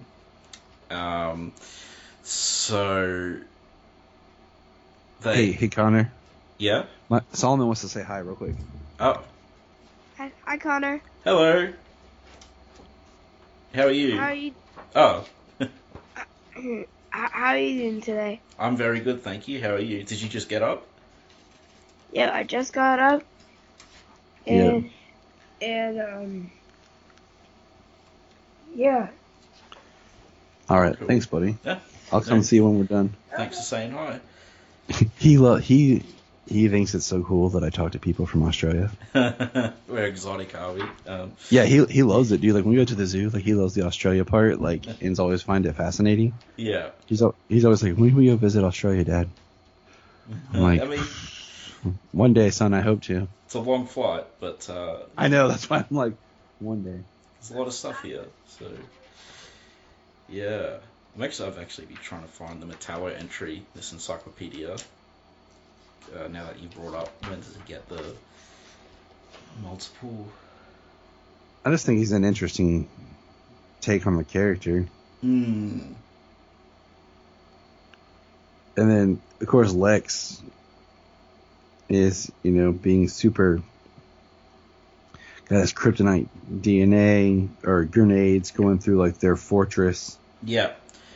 Lex is going straight to the fortress to do his plan, and he's relying on Superman to be a distraction. Or no, he needs Superman for something. But yeah, he needs Superman there because he knows that when he activates his machine, Superman will get sucked in. Yeah, it's gonna take all of them. Yeah. So Superman's not gonna that's something Superman hasn't really dawned on yet. Yeah, true. No, that is funny. But a random Kryptonian comes to Lex Luthor and pins him against the wall. It looks like he has fangs almost instead of teeth, or like his teeth are sharpened teeth, I should say. They're not fangs. And yeah, before I disband you, tell me who you are. And Lex gives this big speech about, I'm Lex Luthor, I'm great, blah blah, and he hits him in the head with a kryptonite dust grenade thing, and hits him then with a red sun flame gun, and then shoots him in the head with a kryptonite bullet. I know, he's and he says this is what it feels like to kill a Kryptonian. It feels good. He's been wanting to do that for a while, I think. Got something out of his system there. And then we have Clark, reunite with Lois. And then he says, Zod comes barging in and says, "It's one against dozens, Kal-El." He says, "Not any more, Zod. On the way to the cell, I unlocked all the others." And then the next page is Martian Manhunter, Wonder Woman, Yeah. Green Lantern, Red Tornado, Supergirl, the Hawks, Power Girl. And, we get a shot of basically Chris sitting there watching, listening to all the stuff going on, remembering things. Yeah. And he's watching Superman fight. There's an issue called Action Comics Annual 10. Well, that's the issue, and that's a bunch of backstory. This is written by Jeff Johns and Richard Donner, and a bunch of backstory for this comic is in there. So that's where they put the Mon-El story. That's where they put Metallo getting all the different forms of kryptonite. And why isn't that in this collection? It is actually in the new collection they printed. Oh, but it's not in this one. So the new one they printed is called the Deluxe Edition, and that contains Last Son, Action Comics Annual 10, which has a lot of backstory for this, and it also has Escape from Bizarro World. Because that was like the next collaboration. So that got swapped with like Brainiac in this one, and it is weird how Action Comics Annual 10 isn't in this. Yeah, that is weird. Like, it should be, but here we are. Unfortunately, we haven't read Annual 10, so we can't talk about it. Maybe we can talk about it next time. But yeah. So, yeah, Superman and Lois reunite. And, you've gone through this, and there's just big fighting, big fight. It's a good fight. There's great fights in this series. It's very action-packed. He's hitting him with a helicopter. He's talking about Jor-El should have stood, at General Zod's side against the Council. And we see, like, Faye or Ursa scratching Superman's face. But, we get more about, Zod believed Jor-El. He believed Jor-El that Krypton would blow up and the Council would do nothing. So he went and took them on. And he also, I think he mentions Non again as well. Or I read up on Non. And so Non believed Jor-El and started leading a separatist movement because the Council wouldn't do anything. Then the Science Council quietly abducted him and lobotomized him. And then this was before Zod's rebellion. So after he was lobotomized, he fell under Zod's sway. So, Zod has a lot of genuine grievances, I think. But yeah, I mean, I like Zod, the key reference here. I led Krypton's military against Brainiac after his disintegration of Kandor. Yeah. So I like the idea that Zod, he was a very strong loyalist to his planet. Yeah. And he has a history of, doing big things, good things for Krypton, and which led to even more of the betrayal. Yes. Yeah. And then Zod's hands are on Superman's neck, and then, boom, Chris heat visions Zod. Yeah. Then we get back to Lois and Lex is just sort of being smug and going, all these things are right about me, how I'm saving the planet. And he says, I'm still attempting to, I'm still attempting to accept the Daily Planet's brash and courageous reporter's marriage to what did the Daily Star call Mr. Kent in their recent column on Planet Staffers, a mild-mannered, clumsy Midwestern oaf with bad taste in suits. My offer to save you from Mr. Kent is still good. And she goes, I don't need saving Galahad. It was always weird to me how in Byrne, had them date each other. That was odd. But anyway. I always feel bad because everyone puts Clark down so much. Yeah. Yeah. But this is, or explains the rockets are tethered like a rubber band to the Phantom Zone, so they'll sling back and bring everyone with them who came through. And that's when Lois goes, oh, and Superman as well. where Lex says, that must have slipped my mind. So yeah, but son of a. he sets it off. Everyone starts getting slung back, and Superman gets a final punch on Zod. Big double-page spread of Zod's glasses shattering as well. And this big beacon above the fortress pulling everyone in. And it's lifting, like, cars and stuff as well, which is a bit confusing to me. Like, shouldn't it be solely focusing on the Kryptonians? But I don't know, maybe it's... I feel like it's because they're holding on to it and they're pulling it with them. Yeah. Because if you look, like, we see, like, Superman holding a car, and we see them grabbing stuff, and, I like here at the end where... I like how the artwork's starting because the Phantom Zone's pulling everybody, like, the artwork's kind of getting wobbly, and he says, I, Lex Luthor, save the world, and Lois like, shut up, Lex. Yeah, with the back end of the gun. Oh, wait, no. Does she hit him, or... Oh, yeah, she does hit him. Which I thought, yeah...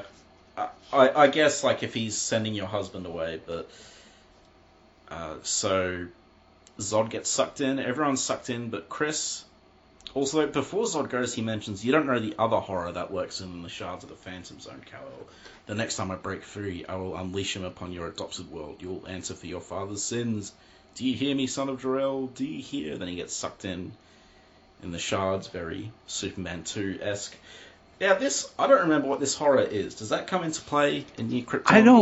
I don't think so. Like, I'm about to reread New Krypton here in a couple months. The whole saga, because I'm be recording with my friend Anthony on it. And so I have like a bunch of questions and stuff I'm going to be looking out for. So I don't think I've ever read the whole New Krypton saga. I think I just read bits and pieces of it when it was being printed, because they kind of brought back the triangles again for it. Yeah. It's one of those things I look forward to reading. I've read all of it. A lot of it is non-essential. That's what I've heard. But I read it because when I read Last Son, I went on to Brainiac, which led directly into New Krypton. So I read all of this in like one sort of big go. Nice. And yeah, it's been too long since I read it, so I don't remember. But there's like some twists and turns, obviously, but yeah, I don't remember, unfortunately. So. And then they talk about right here as Superman is holding on to Chris, and he says, the rocket is keeping the Phantom Zone open. I need to go to it. He says, no, I think I'm keeping it open. I have to go back. And he says, you and Lois already gave me so much, a home, a family, and friends. I even got to meet Robin. Yeah. This isn't the end of it. I can close the zone. It's okay, Cal. Thank you for everything.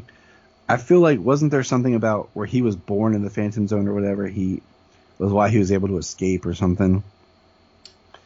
I can't remember. Maybe I'm thinking of because he was born in the prison, wasn't he? Okay.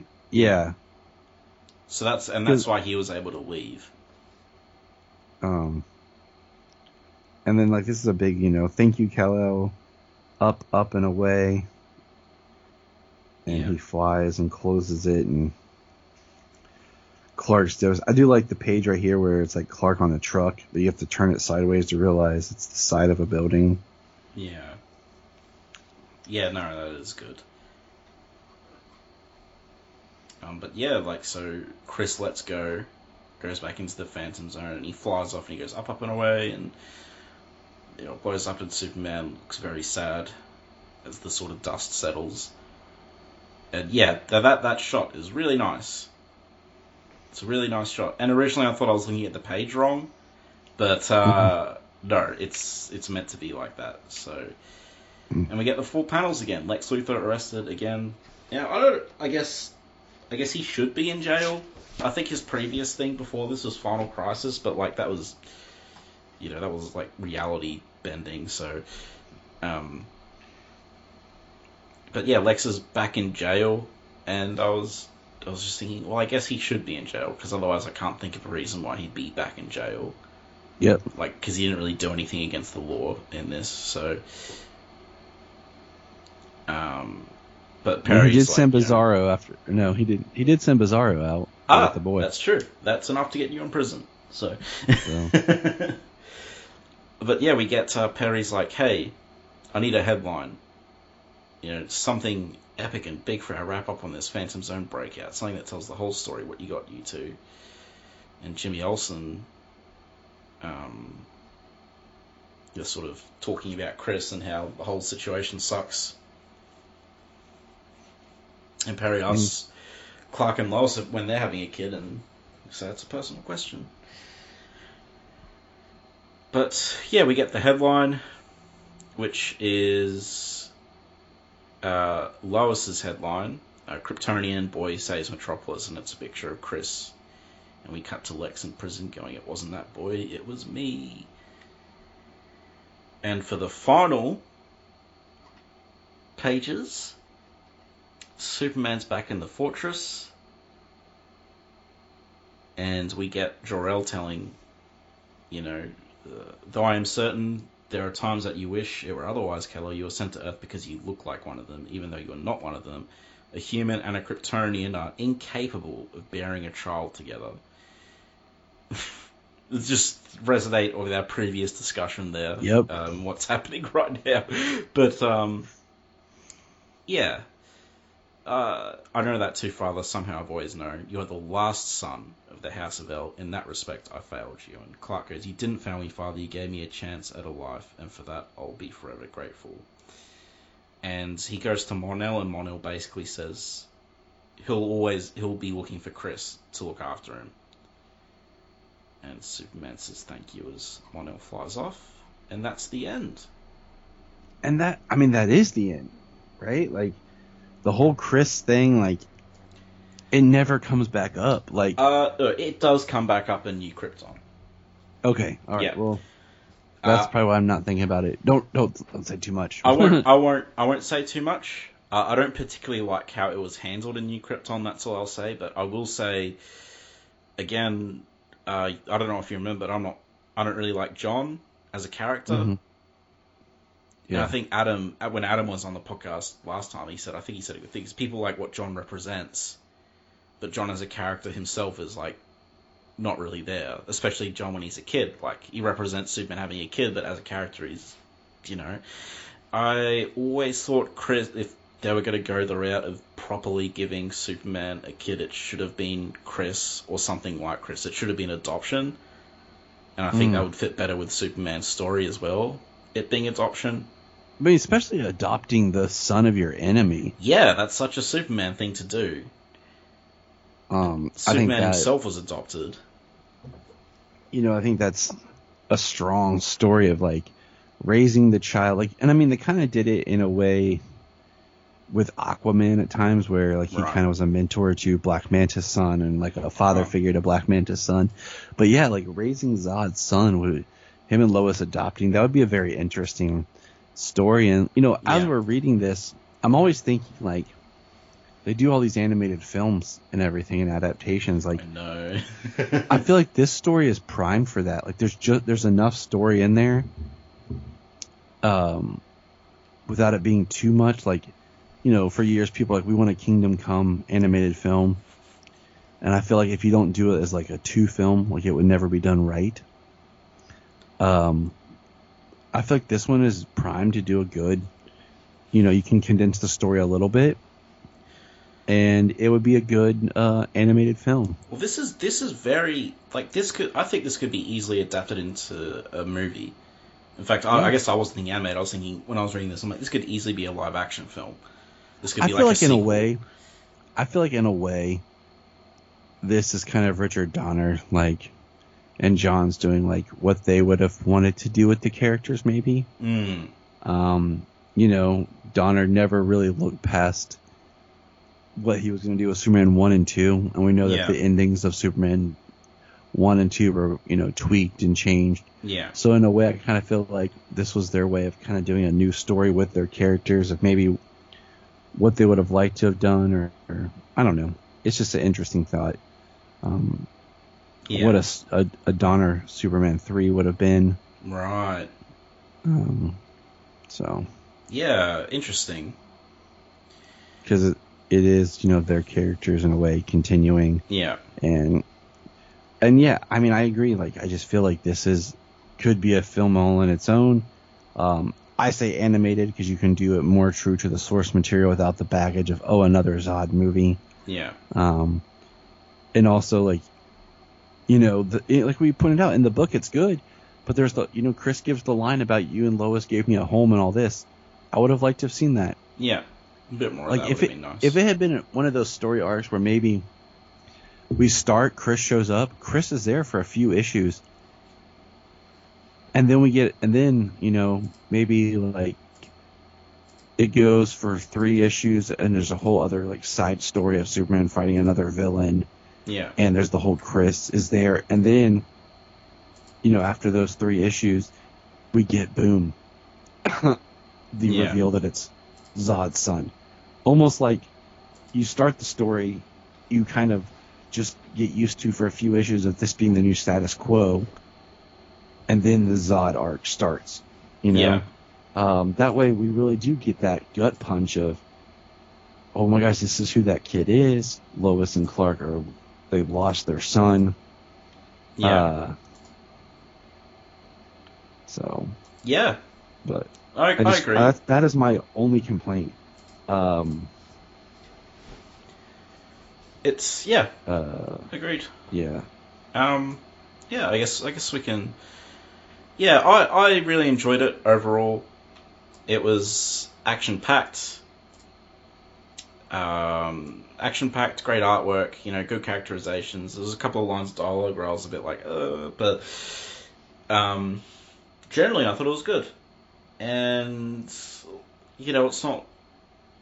You know, it's more on like just the sort of like blockbuster popcorn end of the Superman spectrum, but you know, I really like. I think it does that really, really well.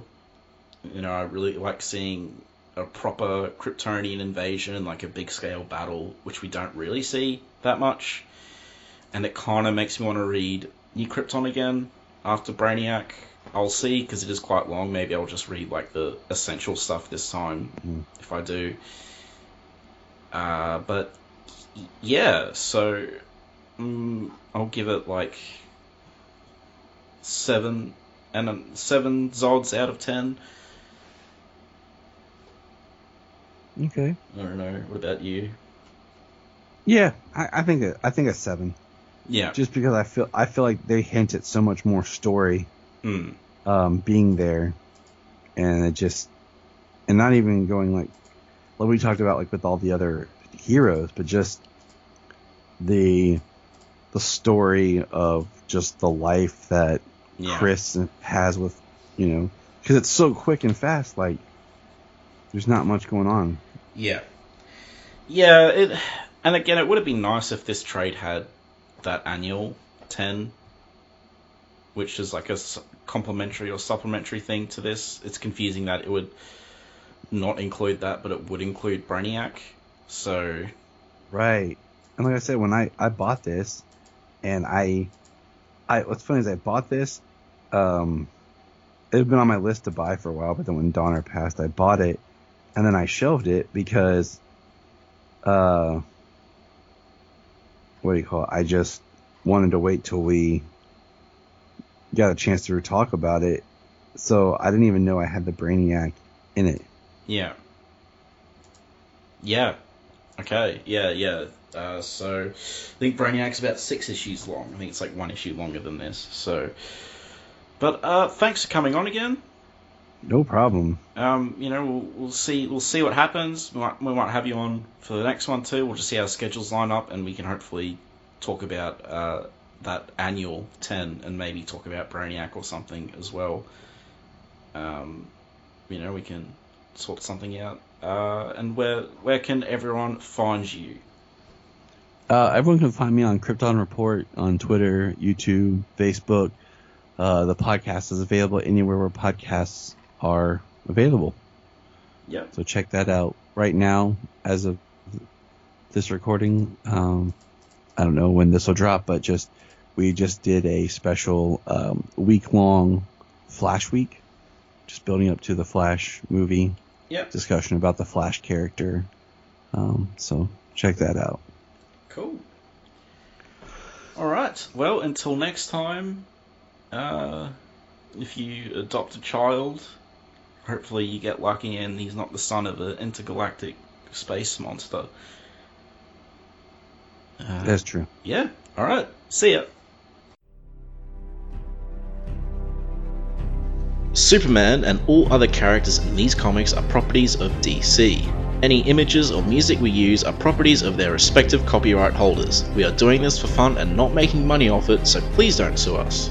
You can contact us at lskpodcast@gmail.com and find us on our Libsyn, lskpodcast.libsyn.com, our Twitter @lskpodcast, our Facebook page, Last Sons of Krypton, a Superman podcast. And last but not least, thank you everyone for listening.